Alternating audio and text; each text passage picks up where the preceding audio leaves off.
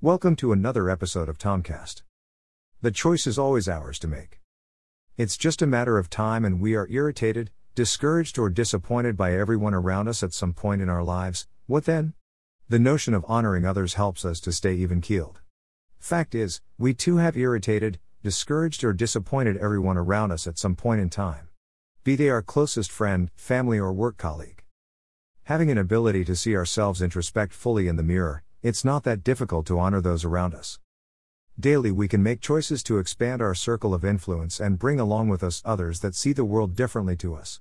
If our point of differences cause us to shrink all the time, ask the question, are we honorable people?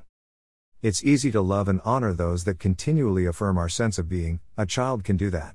What's challenging is, honoring those that seemingly work against us, but not necessarily.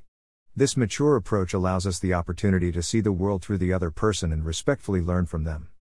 Honoring someone doesn't necessarily condone or align with all the virtues or beliefs of the other person, it just allows a relationship to bloom at the right time.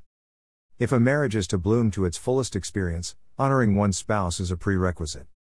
If a parent or children are to experience the fullness of their maturity, both parties must let go of unreal expectations and continue to honor each other's paths. This is especially true in the workplace. People come and go, and the art of honoring those we work with makes life pleasant or tormenting. Life has a way of blessing honorable people. It reflects way beyond their skill set and they will hardly struggle to find meaningful employment, business opportunities or anything else they are seeking in life.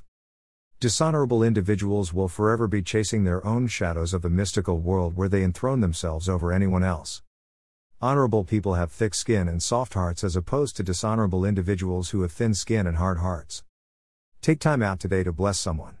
Perhaps a friend, family member, work colleague or stranger.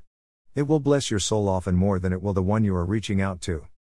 If you are interested in growing your leadership skills, let's have chat. You can message me on WhatsApp with the button to the right-hand bottom corner of this page or email me direct on contact@tomsmileofitis.com and we can arrange to meet if you're in Perth, Western Australia or Zoom chat anywhere in the world. Who knows what light could come from a chat? The following are just a couple of the services I offer of my 6 main offerings. For more details go to services.